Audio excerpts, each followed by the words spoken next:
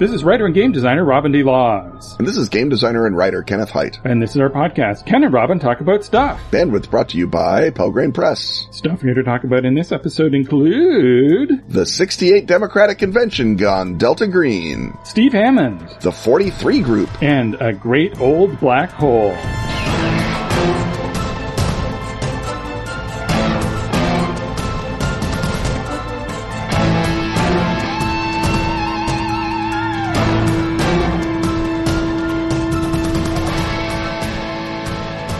When Bobby would yell for seconds on fish and thirds, his mother said his big mouth would give him brain fever like his cousin Larry Marsh, and how would he like that? And Bobby said just fine, and his mother sent him to his room without any fish at all. Thus begins the strangely familiar, yet disturbingly alien illustrated tale, Where the Deep Ones Are. It's part of Atlas Games' mini Mythos series, which also includes the delightful parodies Cliff Howard, the Big Red God, Goodnight Azathoth, and the Antarctic Express. All of them written by yours truly. Right now, and for a limited time, Atlas is offering a buy two, get one free bundle of mini Mythos goodness, which makes delightfully subversive gifts for friends, relatives, and especially their children. Leap online, Mythos fans. Point your browsers to atlas-games.com/Cthulhu4Kids. That's Cthulhu, the number 4, and the word kids. Or follow the link in the show notes. That seems wise.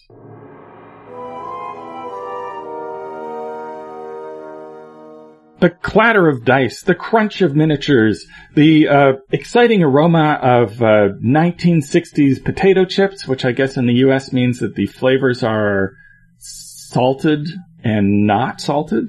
No, just salted. That's all you're going to get. They're just potato chips. They don't have flavors yet. It's 1968 because we're going to look at ways for the Democratic National Convention of 1968 to form the backdrop for a Fall of Delta Green scenario. And guess what? We have an expert with us on both the Fall of Delta Green and terrible things that happened in Chicago. And that's, of course, my co-podcaster, Kenneth Hite. So, Ken, before we get on to inserting Delta Green and the mythos into the 68 convention, I guess we should give some background on this. This was one of the events happening in the late 60s that made people think that America was coming apart at the seams. This involves the great Daley dynasty. Mayor Richard Daley wanted to make sure that none of the anti-war protesters who were coming to town to protest the war, which of course had been the Vietnam War, of course, was started by presidents of the Democratic Party. And although there was an anti-war movement within the Democratic Party, it was not set to win in 1968. No, it was not. Eugene McCarthy, God bless him, ran as the anti-war candidate, and between most Americans and most Democrats being still hawks and his own sort of gormless, feckless affect and the hard work of machine politics bosses like our own Richard Daley, he was not going to win. He was going to get thumped at the convention. The chance for the possible upset was Robert Kennedy, who was running and at least making noises about getting out of the war that his brother got us into. But he, of course, was sadly assassinated in June in Los Angeles after winning the California primary. So all of his delegates were sort of thrown up for grabs. And so it was not the act of a crazy person to believe, as it would be now, that you could go to the Democratic National Convention and maybe stampede the delegates into, especially the Kennedy delegates, into going the other direction, joining with the pre-pledged McCarthy delegates and maybe upsetting Hubert Humphrey, the anointed leader of the Democratic Party. So the anti-war, anti-establishment left decides to show up en masse to protest. And Mayor Daley decides that he's not going to allow any of this hippie disorder He shall not. To mar Chicago, and decides to order his riot police to employ aggressive measures. And then a big old police riot breaks out, and therefore sending fear and anxiety through people of all political stripes in America. After the Kennedy assassination, of course, that was already a sign that things are going apart. If you are a young person in 1968, remember, of course, that any young male is eligible to be drafted to go to Vietnam, so that everybody had a very personal stake in protesting that war. It wasn't a war of volunteerism, and your personal stakes and the reason why you didn't want that war to go on were very acute. And so into this great stew, a great ritual of American politics devolves into violence on live television. So that's the background part. I think, as always, I think we feel that it's kind of lame to go, and it was all caused by Yagalanak. So, right. And it was that jerk Yagalanak hating the Vietnam War caused the riot. Yeah, that doesn't sound like Yagalanak now that it doesn't really. And even, looking for bad guys behind the police riot, how about Mayor Daley? Yeah. He makes a perfectly legitimate cause of the police riot. And of course his classic quote, "The police are not here to create disorder. The police are here to preserve disorder." Yes, more a sign that history is actually all written by Terry Southern. Yeah. But, there's certainly, plenty of, horror and everything going on in the background. If you want to see something that uses the Democratic Convention as the backdrop to a quite different piece of art, check out the film Medium Cool by the usual cinematographer, but in this case director Haskell Wexler, who is a sort of slice of life drama about a reporter played by Robert Forster, and it is filmed verite style during the actual event and uses that and so that's a great source of atmosphere. But what is the occult thing, Ken, that is also going on, that also brings Delta Green agents to town at the same time everything is going haywire around the convention center? Well, I think you can go a couple of different directions. And I should, at this juncture, mention that beloved Trail of Cthulhu writer Bill White has a scenario called All Along the Watchtower that takes place in the 1968 convention. And I won't give it away, but the player characters in Bill's inimitable fashion are Hunter S. Thompson, Robin Morgan, the pioneering feminist activist, Todd Gitlin, leader of the SDS, Students for Democratic Society, Jimi Hendrix, Hillary Rodham, young political activist, and a fella named E. Gary Gygax, who's just in town talking to publishers by accident and gets in trouble. So so what's the second best way to do a Cthulhu scenario? So failing getting Bill White to run All Along the Watchtower for you, or failing Pelgrane Publishing All Along the Watchtower, the second best way, I think, is to sort of start it not with, oh, there's coincidentally a haunted mummy at the Field Museum that Delta Green is here to kill, and oh, look, there's a riot that's distracting them. I think you make the riot part of the thing, but the riot is not caused by anything other than police brutality, but Majestic, which is around, doing their own experiments in Chicago at the University of Chicago, with, a biological mind control or something. They think, what a great chance to test out this new system.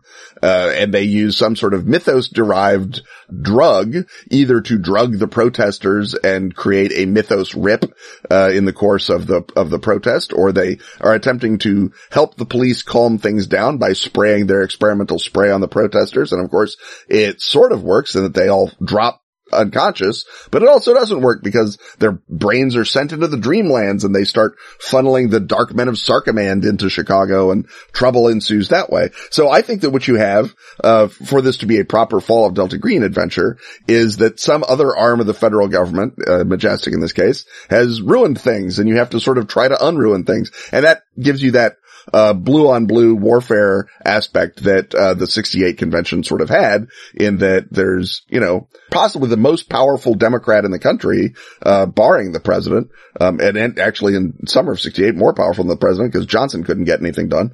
But Mayor Daley doing everything he could to preserve the image of the Democratic Party in Chicago, manages to elect Richard Nixon, because that scene where everyone's saying the whole world is watching, lots of other people said, well, if this is how Democrats run their own convention in their own city, God forbid they should be in charge of the country. Even Nixon is better than that. And so when he squeaks in over Hubert Humphrey, that's a lot of why. So I think the sort of self-own destructive activity, a larger theme of the 68 convention, it works if there's another Majestic team that's also caused problems. And so the Fall of Delta Green guys can address the symptoms. They can hunt down dark men or stop destructive dreamers or whatever the gas does or the acid, or they can try and get at the root by leaning on the Majestic team and getting someone who is maybe a little less pure NRO Delta to sort of say, oh yeah, we thought this was a great idea. Is it not working?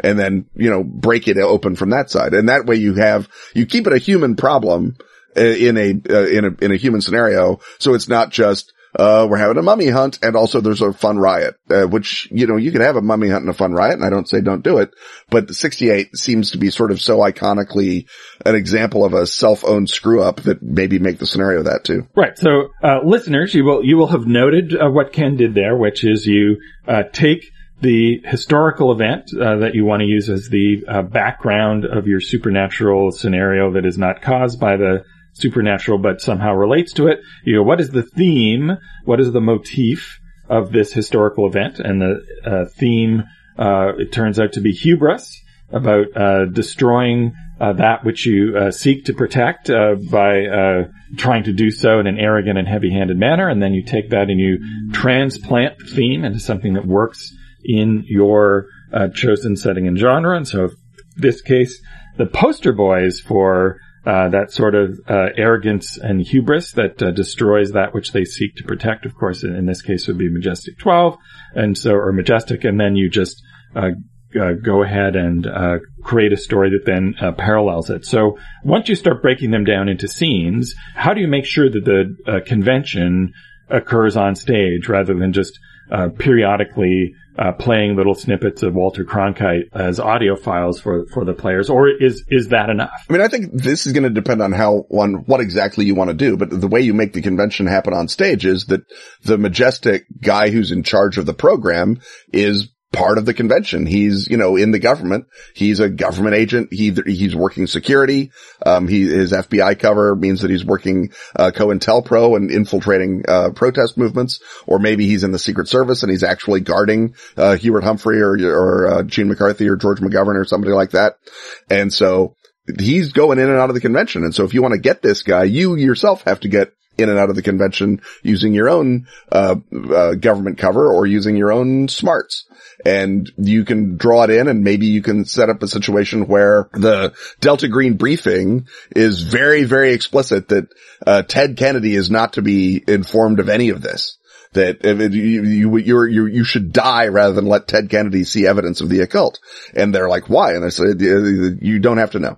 And, and so that adds the sort of, field where, oh, look, Ted Kennedy's coming out to address the protesters and try and calm everybody. And it's like, oh my God, now we have to do this other thing. And so you can involve various personalities within the movement, either the student movement or the democratic orthodoxy, and say that they have responses to this. So if a bunch of people are fainting mysteriously and having weird side effects, maybe Abby Hoffman is there and he knows enough magicians that he thinks, the pigs are using curses on us. And so he's running around spreading occult rumors, and you have to go talk Abby Hoffman down out of breaking the veil there and revealing the truth. But also maybe Abby's got some leads. Maybe his own drug use has given him sort of inspired insights into what's going on. And so if you can get on Abby's level, which is weird because you're probably a bunch of squares being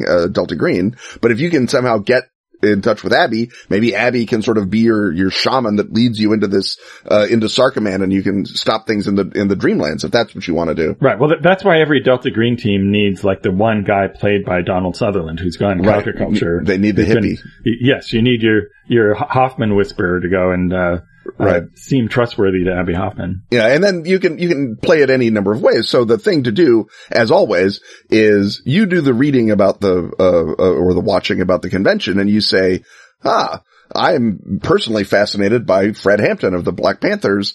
I wonder what his response to all this is. And you make him an NPC and a core to the story based on the fact that what you really want to do is portray Fred Hampton or talk about Fred Hampton or involve the Black Panthers in this operation.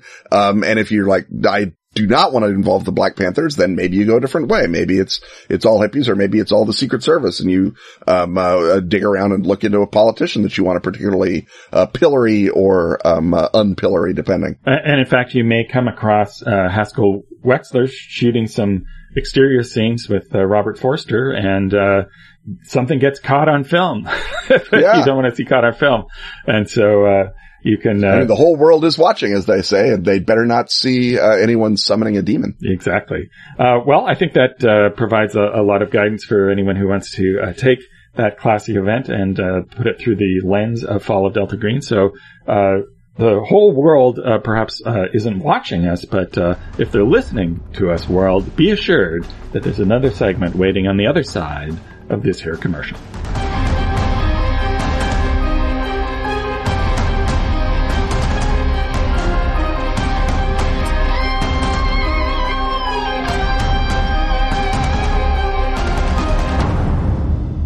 In the 1960s, the CIA hunted Yeti in Tibet, built aircraft that touched the edge of space, and experimented on mind control. But there's more to that story. In the 1960s, the FBI infiltrated occult movements, wiretapped congressmen, and winked at the mafia. Yeah, but there's more to that story. In the 1960s, the Marines invaded Cambodia, the Navy listened to the Pacific Deeps, and the Air Force covered up UFOs. Oh boy, is there more to that story. Those stories all touch the surface of the secret world, the poisonous, unnatural world of the Cthulhu mythos. A government program named Majestic tries to weaponize the unnatural.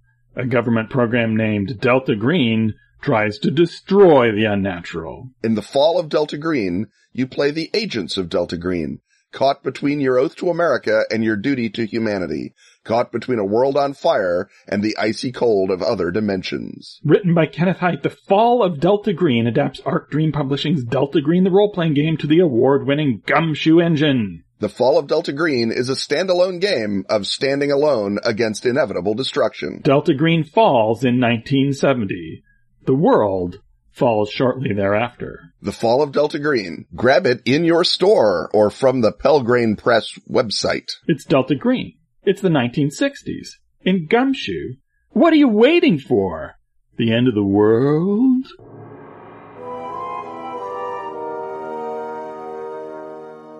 So hey, we're here with another installment of Ken and/or Robin Talk to Somebody Else, and in this case, it's both Ken and Robin talking to Stephen Hammond, app maker extraordinaire, maker of many Robin Laws-related apps. The finest apps. The finest apps, indeed. So among your many apps are Sylvan Master, which is a play aid for Feng Shui, Story Beats, which is the narrative mapping tool that goes with Hamlet's hit points and beating the story. And as we speak, it is still up for an Annie Award. It is. Right, at this moment. Yes. But when you're listening to this, you will be able to look up, listeners, whether it won or not. And it's in a category full of really great things that have nothing at all to do with each other. Right. So it's impossible to guess what will happen there. And you're also working on an unreleased, new, exciting Robin and Ken related app. Hello. Black Books. So how did you get into the Robin Laws related app business? I was a fan of Feng Shui first edition many, many years ago, and when I heard the second edition was coming out, I immediately hopped on the Kickstarter and saw there was this new idea of pre-rolling all of your MOOCs hits. And I'm like, well, gee, that sounds really boring. I bet I could write a thing and put it on my blog that just did that and gave you a PDF. So I did that, and that got the attention of Hal and you, and we talked about building an app, a GM tool for it, and went from there. So I think there are probably a lot of not just tabletop role-playing game designers, but also GMs and players who want an app as awesome and useful and speeding up play-oriented as the Feng Shui app is for Feng Shui for their game, how difficult and expensive is it to make an iOS app? It's pretty difficult to make an iOS app. It's, if you've got a lot of users. That was my hope. If it was easy, that really would have crushed me. I'm glad that it's hard. It takes some experience and UI design and there's lots of roles that go into it. You're literally one of the 7 men alive who can do it. I wouldn't go that far. And the other 6 are dead. The other 6 are dead. I wish they were.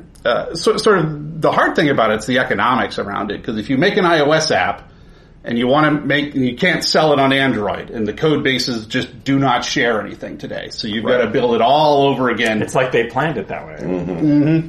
Toolkits are coming, and they're getting close to where you can get a mobile app experience that crosses both platforms, but they still aren't quite there. And it's going to be, even if you do have it, one of them or the other, the one that's not built in natively, is probably still going to suffer a little bit, or is it going to be seamless? The vision that I have is it'll be like the graphics engines for video games and stuff, right. Unity or Frostbite or whatever, where the experience is very comparable between the things. Well, I have a lot of visions that also aren't going to come true anytime soon. Is this something, because obviously every third-party supplier wants this, because they don't want to do the work twice again. regardless. Right. And that's not a negligible factor. But Apple is a $1 trillion company that hates everybody. So aren't they going to be like, all right, we've got the emulator, and then they're going to take a left turn in the OS and everyone has to go back to the drawing board? If they wanted this to have happened, I guess is my question, such as it is, wouldn't it have happened 10, 15 years ago when phones first started coming out?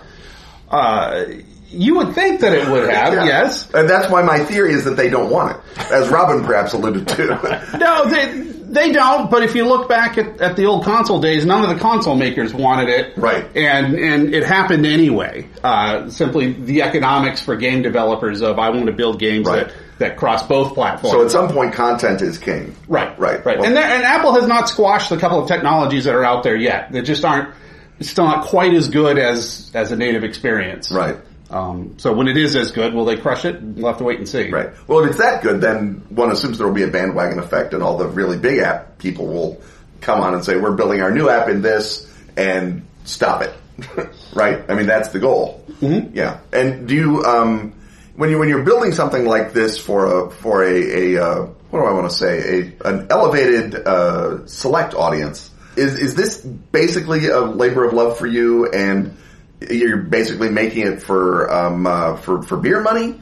Or is there an actual market that exists for a narrow-casted app? Is it such a super long tail that the 1,000 people who want it really want it, and if each of them, then that would pay you back? Is it a viable model for someone? They just have to be thinking like a craftsman, or is it you're doing it because you're a wonderful human being and a humanitarian?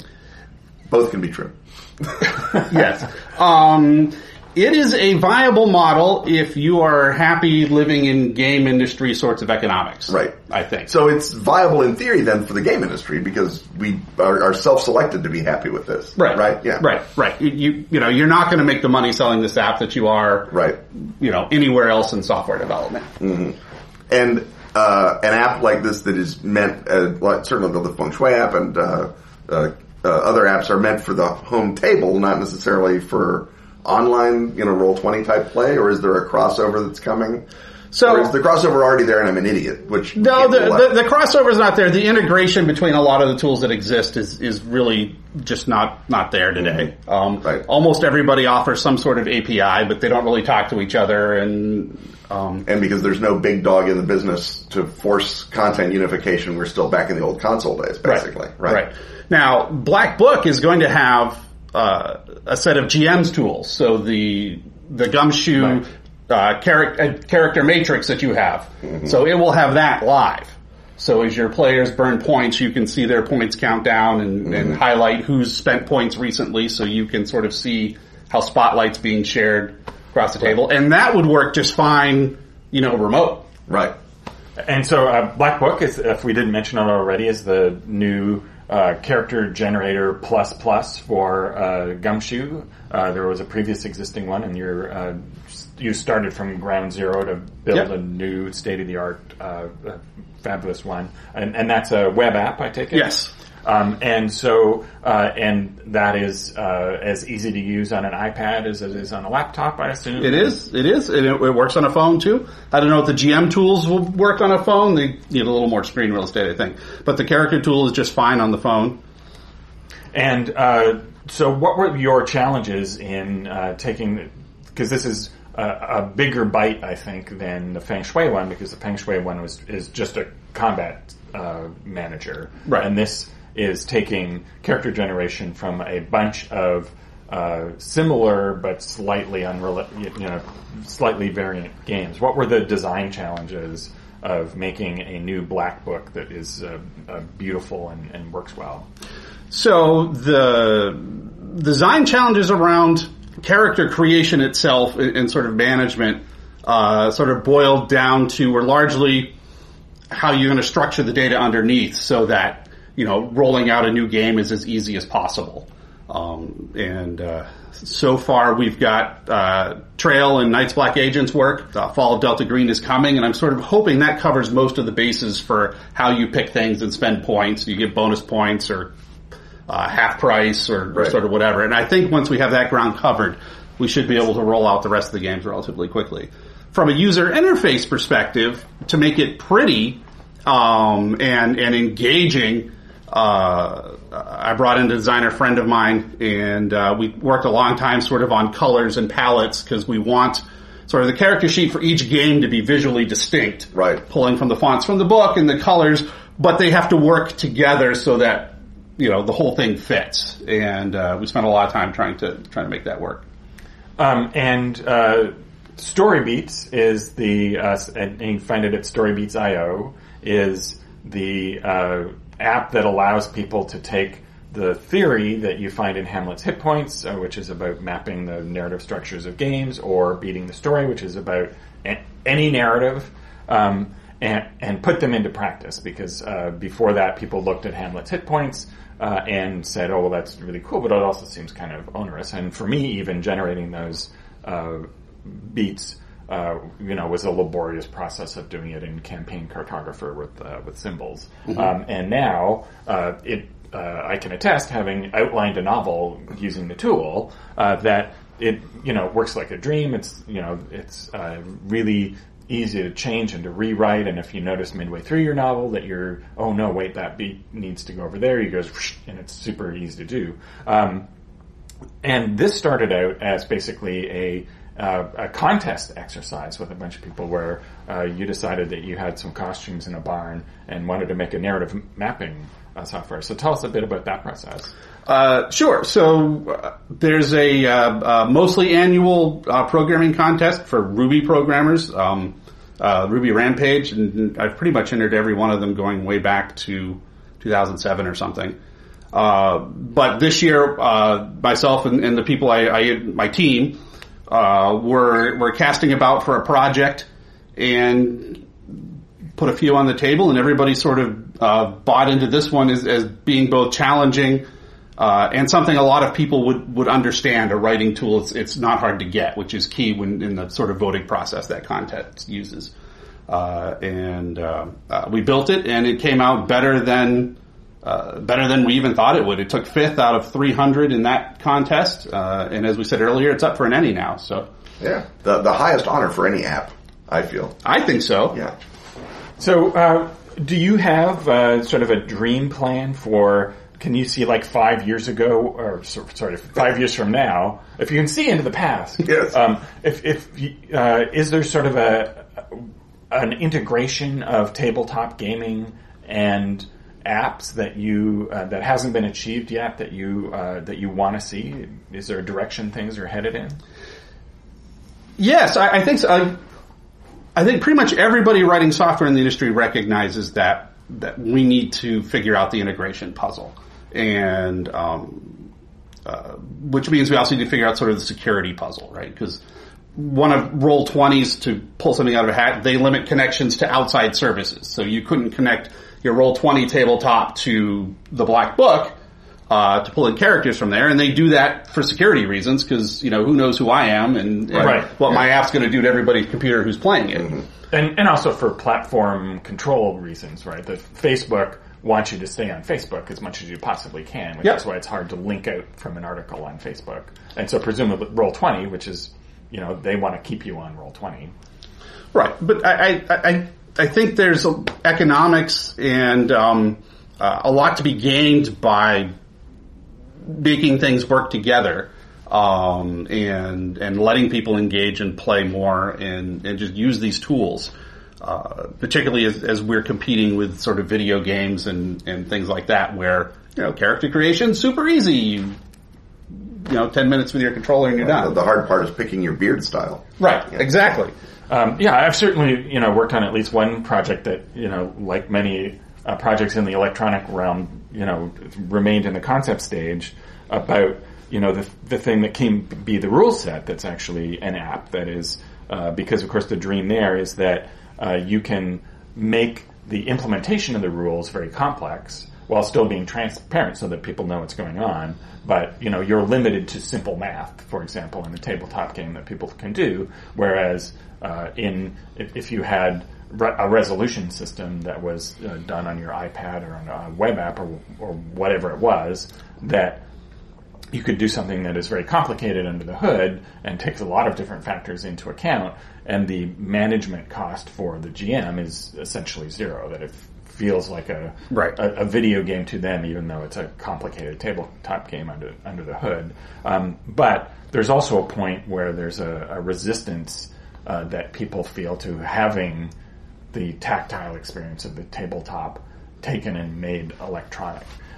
And so have you faced sort of resistance from people? It's like, well, I'd rather just continue rolling 7,000 dice for all of the MOOCs, or do you hear back about that? Not so much on the rolling dice, but early feedback for the Black Book from a lot of people was they didn't really want to use the play mode. We're using it in play. They wanted to make a character and print it and have a piece of paper at the tabletop.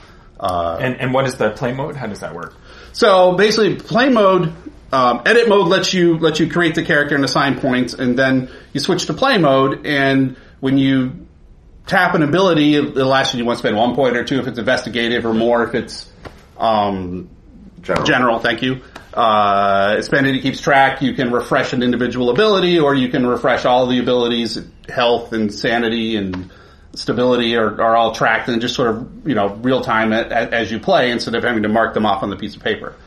And doing it that way lets us do things like filter down to only the abilities that you have. Right? One of the things we did back at the very start of this project was ask people to send us your used character sheets so that we can see what you were customizing, what you were overusing, and stuff like that. And the feedback there was sort of overwhelmingly, the thing people changed most was they did not like the grid of sanity, health, and stability erasing and checking those, right? Right, yeah. The custom sheets we saw all basically had a big number for that. So we can do that. And the other thing that they changed was the list of abilities, because it was hard to find yours down these big lists. So we can you click a button, and now we just show you the abilities that you have. Right, they sort of, all the other ones ghost out or gray out or whatever. Exactly. It sounds like, I think of the Gumshoe games, the one with sort of, and it's not a heavy cognitive load by any stretch of the imagination. These kids today, if they'd played Rollmaster, they'd know about heavy cognitive load. But Bubble Gumshoe, which I designed with Emily Cairboss and Lisa Steele, has relationships that you're keeping track of in play as well as a source of points. And looking at the thing, it's fairly simple, and thinking about the relationships is something you ought to be doing in game anyway. But I could see it being a little more of a track than just investigative general. It's like investigative general, and I've got, the woman who teaches PE, what can she do for me? And, are you thinking that, Gumshoe is just going to be your never-ending stream and you'll go from, flower to flower forever? Or is it, the publisher needs to come to you, in which case, Fred, come to Steve? I hadn't put that much thought into sort of what comes next. I'm trying to get Gumshoe out, and again, everything in the space is a learning experience, so we'll see how it does. And you'll be just ready for, speaking of cognitive loads, and this is much more in the creation as opposed to the play, although play is also a little heavy, with Mutant City Blues coming out with the second edition. That's one where the character creation is an adventure, right? Because you're going up and down the Quaid diagram picking superpowers. And so that's another thing where I mean, again, I grew up in the old school graph paper and pencils, but I look at it and I think, boy, if there was an app that would go through the Quaid diagram for me, that'd be kind of nice. Yep. Well, the plan is to cover all the Gumshoe games. Fantastic. Published by Pelgrins, and certainly Bubble Gumshoe, I'd love to take that one on. Fantastic. The visualization of doing the Quaid diagram where you're connecting the different powers in the thing and they could light up, that could be a lot of fun. Just all kinds of fun you can have with Quaid. And then there's a lot to keep track of with superpowers because that's sort of the core of your character. So if there are other tabletop publishers listening to that who want to get a hold of you to have you do their new cool thing, how do they get a hold of you? At Shammond42 on Twitter, and Shammond, SHAMMOND, at northpub.com is my email address. There's also contact forms on all the apps, so if you find, the blackbook.io or storybeats.io, just use that contact form and reach out to me. And we'll be putting at least your Twitter handle and maybe your email in the show notes. Right, Robin? Yes. So anyway, thanks so much for stopping by and telling us about this weird shamanistic thing where you come down from the hills and create electronic apps. Yes, and not pointing and laughing when I said app out of my mouth like I knew what I was talking about. Oh, it was a pleasure to be here. Thank you so much, guys.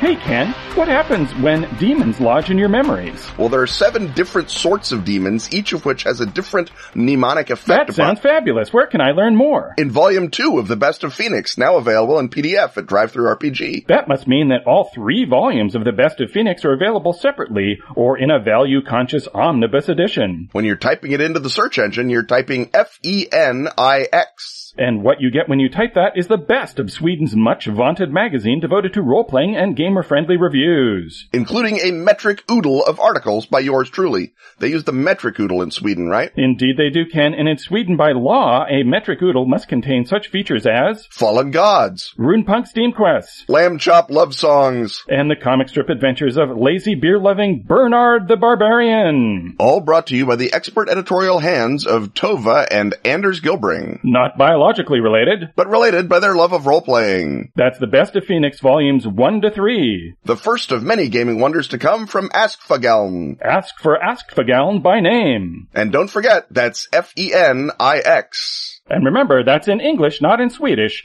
In English, not Swedish. Keep this podcast on the ticket alongside such Patreon backers as Fred Kish, John Kingdon, Pedro Garcia, Stephen Hammond, plus Will Ferguson and Fifi Payat.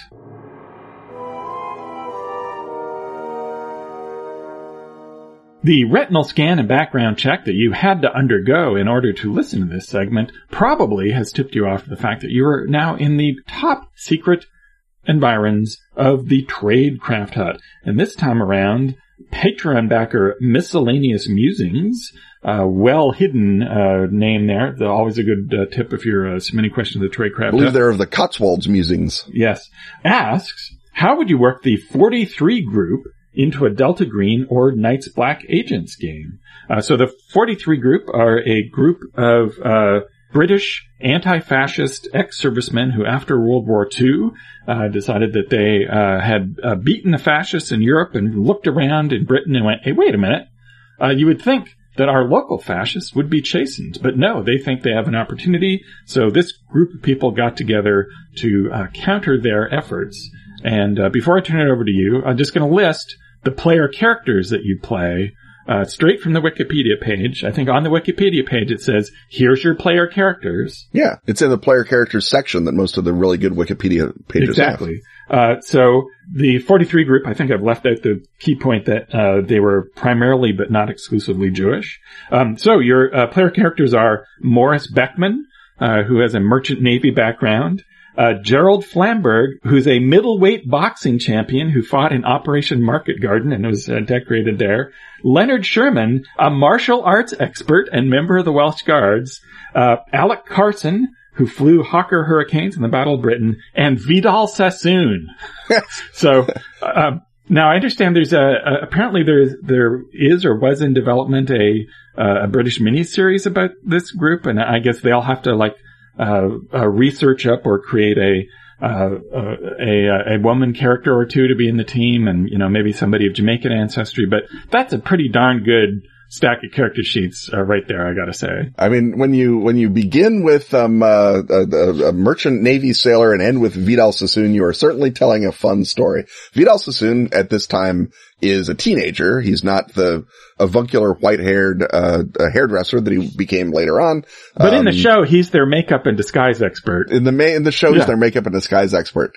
And also, was not tired of fighting fascists yet. In the 43 group, he went and fought for Israel in the first batch of Arab-Israeli war. So, Vidal Sassoon, an appetite for beating people up, as well as for making them look fabulous. So, lots of other veterans who'd been decorated for bravery, veterans who had sort of seen the elephant close up and, as you say, said, why is Oswald Mosley still allowed to give speeches? Didn't we literally just have a war about that? And someone said, well, the allowing is what the war was for, but it's Oswald Mosley. So their big, approach is they would infiltrate. They'd send less well-known members of the 43 group out to infiltrate. And again, these guys do not have any sort of notion of operational security. Fascist meetings in Britain, and they would find out when the speakers are going to come up and do a big rally, and then they would bring a bunch of their 43 group friends who, because they were all ex-military with close combat training, would form into a flying wedge, charge the stage, knock over the speaker, and bust up the rally that way. A deplatforming of the deed, if you will. Yeah. They were on the platform and then they were off the platform. And then they were off the platform. They were called the 43 group, by the way, not because they enjoyed the Spanish liqueur 43, but because there was 43 people in the room when they said someone should go beat up Oswald Mosley's smug, stupid face. And that's where the name comes from. Eventually, they had several hundred members of people who thought that this was a jolly way to spend your weekend. The Orthodox Jewish organization sort of kept them at a remove, because at the same time, the Irgun is blowing up British interests in Palestine, fighting for Israeli independence. So they sort of said, maybe we don't want to be associated with homegrown violence, since we're already dangerously associated with foreign violence. The PR wisdom of Nazi punching was a hot topic then as now. In the 1950s as well as it is now. Although actually the 1940s, I should say, because the 43 group basically ended in 1950 once the sort of fascists, the Union movement, as they were called, stood for office and were humiliated at the ballot box. They were deplatformed there as well, yes. In fairness, pretty much what has happened to fascists, even in Germany. It certainly happened in Britain. And so their job's done. They dusted off their hands and went off to found hairdressing empires or pleasant retirement, however it is that they wish to spend their time. Yeah, the Union Movement Party, if you look at the symbol of it, it's got a white lightning bolt in a blue circle on red, so he's not even trying to be subtle.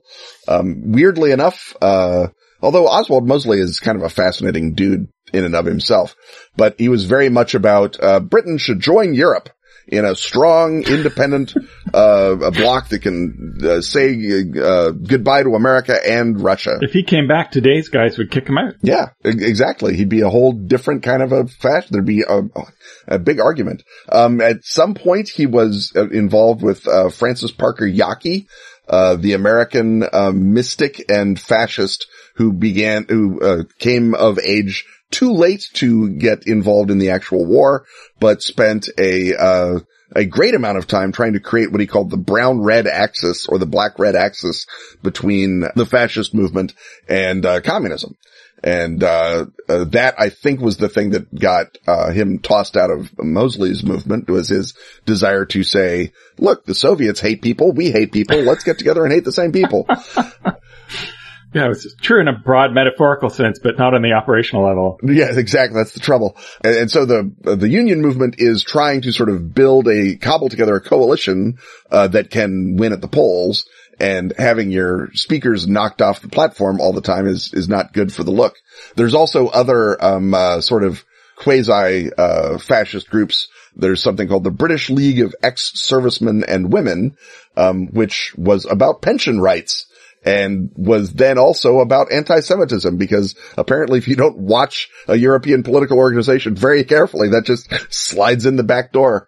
So the guy sort of, Jeffrey Ham, who was a member of this veterans organization, was also a fascist and said, why don't I just turn this veterans organization into a fascist group?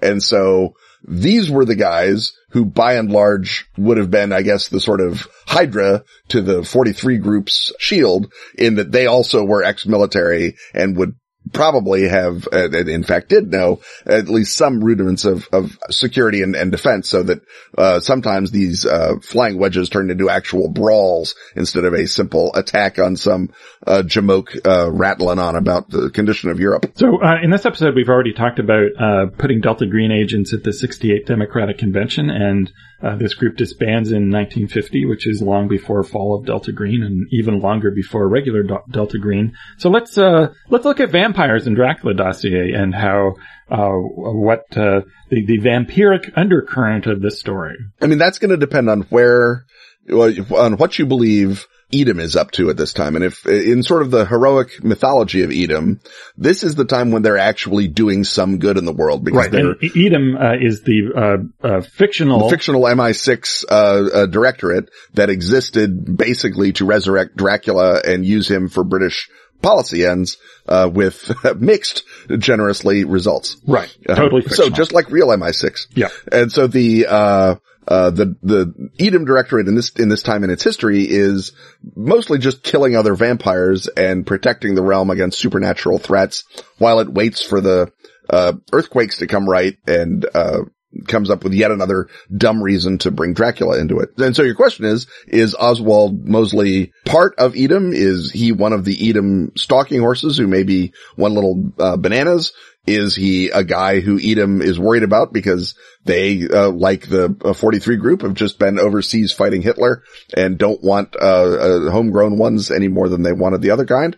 Or, and so are your Edom guys backing the 43 group, and maybe there's a trained vampire killer who's in there as well, looking for the rising of the occult fascist movement, which of course was a big part of the fascist movement, not just in Germany but also in Britain. And are they is there some connection perhaps between the Crowleyan magic practiced by the extreme British right wing before the war and these new bunch of fascists, and is that going to involve anyone in vampire activities or not? And even if there's nothing involved in the homegrown fascist movement with vampires, I can see Edom looking at that stack of character sheets and going, hey, we have some recruits here who would be ideal to be operating against vampires. Is there something vampire related in 1950 that can sort of be the turning point between that explains why they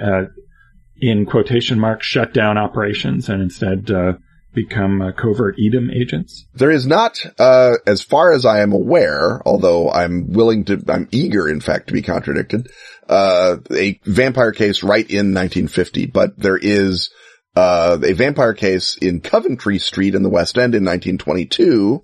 And there is the Vampire of Highgate Cemetery that began to be spotted in the late 1960s, which is more of your classic Fall of Delta Green era. So if you wanted to, you could be getting the gang back together. And so they were all punching Nazis in 1950. They went into their retirement, and now in their golden years, they're coming back out into action to fight the Highgate vampire in 1968. And that could be what you do with Pisces, which is the British version of Delta Green. Could have been recruiting these guys, or it could be a, Delta Green operation, and they don't trust Pisces because Pisces kept trying to kill them during the war. And so they're operating with a false flag to recruit these guys to go after the Highgate vampire. Or it could be, as you suggest, Edom recruiting these guys as a false flag straight up as part of MI6 to go after the Highgate vampire. Or you can take the Coventry Street vampire and the Highgate vampire and say, well, if you go from 1922 to 1968, down the middle, oh, look at that. Late 1940s, that's vampire times. If you've got a 25-year vampire cycle, then yeah, maybe the vampires are creeping around again in the late 1940s.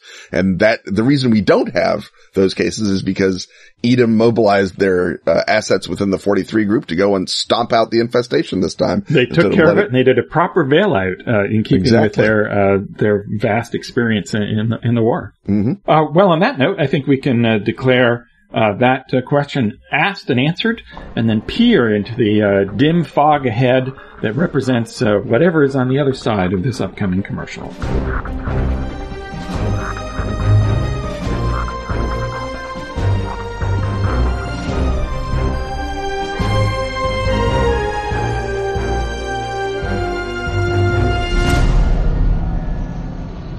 Born of the U.S. government's 1928 raid on the degenerate coastal town of Innsmouth, Massachusetts, the covert agency known as Delta Green opposes the forces of darkness with honor but without glory. Delta Green agents fight to save humanity from unnatural horrors, often at a shattering personal cost. In Delta Green, the role-playing game, you play those agents. Fight to save human lives and sanity from threats beyond space and time. The long whispered of slipcase set has now shipped. This stunning edition includes 2 full-color rulebooks. The Emmy Award-winning Agent's Handbook features rules for creating agents and playing the game. Gear, combat, dossiers. The Handler's Guide for the game moderator who presents the mysteries and horrors of the Cthulhu mythos. Terrible secrets of the intelligence world and of eons pre-human. Percentile-based rules compatible with 20 years' worth of Delta Green scenarios and sourcebooks. A universe of cosmic terror lurks just out of sight. Can your agents stand against it?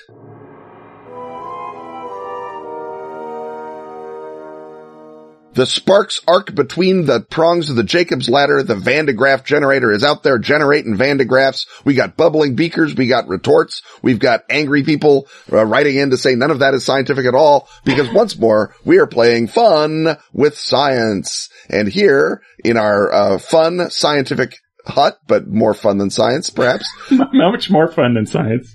Yep, on occasion, yes. But sometimes the fun and the science go hand in hand, as they do in this case, because Patreon backer Chris Sellers writes, Azathoth has been described as a malign force manifesting as the black hole at the center of the Milky Way galaxy. That's our galaxy for those following it along at home. We've learned that the black hole at the center of another galaxy, and I like the we there, that Chris was part of the pioneering astrophysical team. The black hole at the center of another galaxy, TXS 0506 plus 056, well, that I can already tell that this black hole is mad because it has a dumb name, is aimed at Earth and is shooting neutrinos at Antarctica. Is this another rival mad god? And if so, what horrifying goal does this further? Robin, what have you got for us on black holes and or horrifying goals? Right. So, to start the fun ruining, it appears that this TXS, Texas, let's call it Texas. Let's call it Texas. It's a black hole with a heart as big as Texas. Right. And a spirit crushing, area just like the Panhandle. It is not shooting the neutrino specifically at Antarctica, but Antarctica is where you go to look for neutrinos. Yes. If you want to detect a neutrino, because there's, aside from politics between penguins, there's not much there to interfere with your reception of a neutrino. So, and we should point out, for people who are fans, Texas is literally burning off the shoulder of Orion. So get your Blade Runner references in early. That's what I say. So down at Antarctica, they have a neutrino detection machine called IceCube, and like a game product, it mostly says the kids are calling it neutrinoing. And then it scares people. Well, actually, that's your Ice-T neutrino detector. Ice-T. Oh, for the IceCube one. What does the IceCube one do? He starts out with a gangster rap career and then starts doing family comedies. Family comedies. Yeah. And what's more family and comedic than neutrino research? So the IceCube keeps saying, "Are we there yet?" And then finally, it was there because in September 2017, it detected a burst of neutrinos, exactly as scientists wanted it to do. And so the neutrino is a difficult to measure mysterious particle that penetrates everything. It might even be your odic force, which we talked about in a previous episode or two. And it penetrates through the galaxy. There's neutrinos, Ken, going through you and me and the listeners even as we speak, but they're not so easy to detect because there's all sorts of other things going on around us. And so they are emitted by a type of black hole called a quasar, and a type of quasar, Texas is called a blazar, which is, I guess, because it's blazing neutrinos at us, and we just happen to be. And I just want to point out here that if the astrophysicists are all defensive that they gave Texas a dumb name, I point out that other astrophysicists came up with the word blazar, so they just weren't even trying. Right. Well, I think they were drawing their comic book character, Blazar. Exactly. And just transferred the name. And apparently, speaking of comic book creators, Texas does not seem to create the neutrinos. It just seems to accelerate them toward us. So it's basically a giant hadron collider in the sky, and we just happen to be positioned, at least, and they went back and found some other blasts of neutrinos earlier that they think Texas shot at us. But at any rate, this is an exciting discovery, for people who are excited by this sort of thing, because it's actually the first proven source of cosmic rays. So for the first time, scientists can say, we know where some cosmic rays come from. They come from Texas. And, right. As we all know, cosmic rays, that's how the Fantastic Four got their powers. So, the question, before us then is, Texas, obviously, it's right in the question, it might even be an instance of begging the question, is a malign entity. It's not just any regular old black hole, because we know Azathoth is a black hole, therefore all black holes are evil.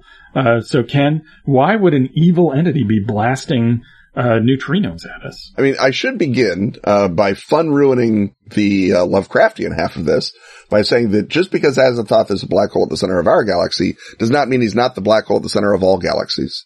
Azathoth is bigger than one galaxy, people. Let's not reduce Azathoth to just the one thing. So Azathoth could be the center of all cosmic rays and all neutrinos, and it's that energetic shout at itself that is why it is a mad god, because so much of the back and forth is itself shooting at itself. It's a zillion personalities. Each galaxy is a facet of Azathoth, all of them howling neutrinos into the void out there. But that said, if our galaxy is Azathoth and Texas is Texathoth, why is Texathoth mad at us specifically? And I think the answer is because we're where Cthulhu lives. We know that Cthulhu's actually big. He's not just locally big, because he was on a whole other star and he came and lived here. So I think that if you're looking for genuinely cosmic forces that Texathoth would notice, I think it is basically because of Cthulhu, and this cosmic radiation is either acting to suppress Cthulhu in the sort of Elder Gods Derlethian version of things, or Texas is trying to wake him up, either to mess with this galaxy by unleashing Cthulhu on it, or just as part of the generalized career of entropy that Texathoth, like all the Athoths, engages in. That this is part of the destruction of the universe, and Cthulhu embodying that has to be awakened by something, and why not neutrinos? Right. And if we posit that there are separate thoughts, there's Aza and Texa, that it may be that one of them is beaming keep Cthulhu where he is rays, and the other is beaming let him out rays. Exactly. And so it could be up to you, the player. I guess this is the point of it, that we have these great cosmic forces. We have neutrinos, which are nearly impossible to measure, let alone interactive in any way. And so the question then before us is how do the protagonists of our story, or the player characters of the adventure, how do they somehow interact with all of this knowledge, this phenomena, what's going on? So first of all, the dead obvious thing is, oh, look, there's researchers in a frozen base. What can you do with that has a known pedigree of horror? So, and by the way, if you look at a picture of the base, it looks like it was designed by Hollywood to be the frozen base where something awful happens. Right. It doesn't look like a real person would build a frozen base that way, which would just be a bunch of Quonset huts and domes, and it would just be boring and scattered out there. Now, this was someone who thought hard about, this is going to be full of monsters. Let's make it look good. Yes, they've called it Ice Cube, one word, that, if they're all going to get eaten by monsters, they want some cool branding. Exactly. So, that's the dead obvious thing, is you do the researchers at the isolated base horror.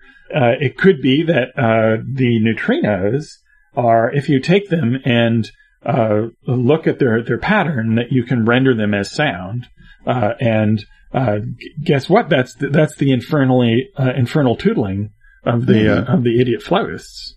And so, it could be that, simply the sound realization of the neutrino pattern is the thing that the, scientists at the base play, and that, causes them all to, be, possessed by these malign spirits of the beyond, and one of them starts knocking off the other ones, or starts developing face tentacles, or well, folks, you know the drill. Yeah, I point out that the sort of the sound as communication that got sort of turned to good numinous by Close Encounters of the Third Kind can easily be turned to evil numinous, that the sound of the neutrinos, the idiot flautists tootling, can have the same sorts of effects, in the sense, first of all, it can draw badness to you, it can reveal the hideous truth to you, it can be the component that you have to be able to re-record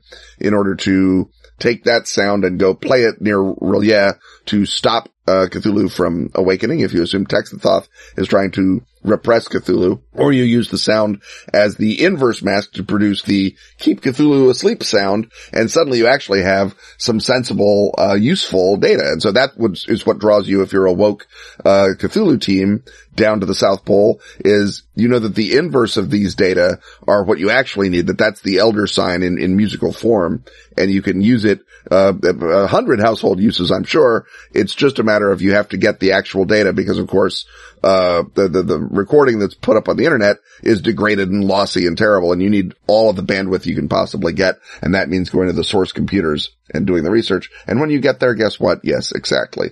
See previous adventure. Right. If you want to get this out of the isolated base and into the world, it can be as simple a matter as guess what? The recordings are uploaded to the internet, or perhaps if they're proprietary data of the Ice Cube Corporation, which perhaps is shadowy and doesn't want this letting out, but that can give you your restricted listening, where only certain scientists are allowed to hear it, and you as the player characters are trying to track down the last few recordings. You've gotten everything off the main servers, but there's still someone has transferred it to a good old-fashioned analog tape, and you've got to track down the tape. And of course, murders and face tentacles ensue there as well. Yeah, the actual Ice Cube is funded by the National Science Foundation, which of course means that it could be a black program by Majestic or Delta Green right now that is trying to do exactly what I talked about, to reify a anti-Cthulhu or anti-Azathoth signal, and use it for good? ? And your player characters can stumble onto it and be pursued by shadowy men in black, who are actually the NRO Delta hit squads from Majestic, who are trying to keep the lid on it, because you can't have civilians wandering around with Cthulhu MP3s on their phones. That would be a disaster. And then you're like, but we have a provable need for these MP3s. We should get an exception from the murder everybody rule. And that can set up some fun interaction with the shadowy figures who are pulling the strings of the NSF.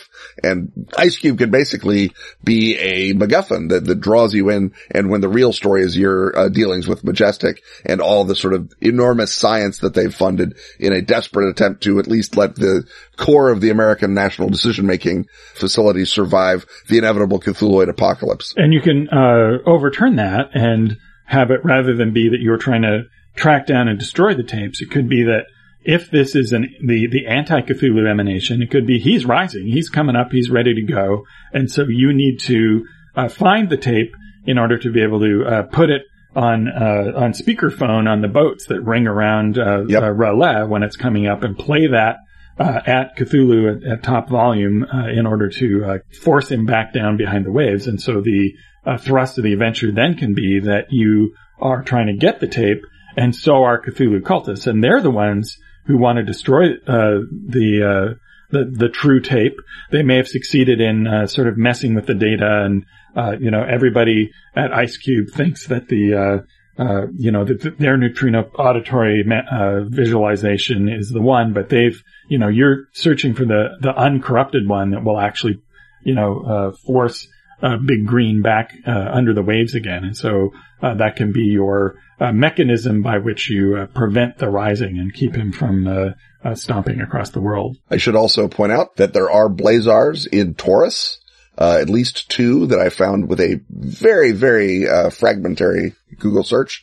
So that means that if you're looking for a source for Carcosa, for the This Is Normal Now segment of the story, maybe this is how the play is being transmitted, is by Blazar from Carcosa. And when you boil it all down, it turns out to sound very much like Belle Epoque music. And then you have to bring in a musicologist to say, oh, well, it's interesting about that. There was a brief fad for this musical form that Charles Marie Vidor did a thing for organ, and there's this and that, and you can pull in your Carcosa energies just by moving your Blazar over. Yeah, it's the lost Satie piano piece that no one's been able to find. Exactly. Okay, well, I guess we've just about covered that. So before we get sucked through a black hole and into, I don't know, some other podcast entirely, let's get out of here. And then next week we'll be back with this very same podcast.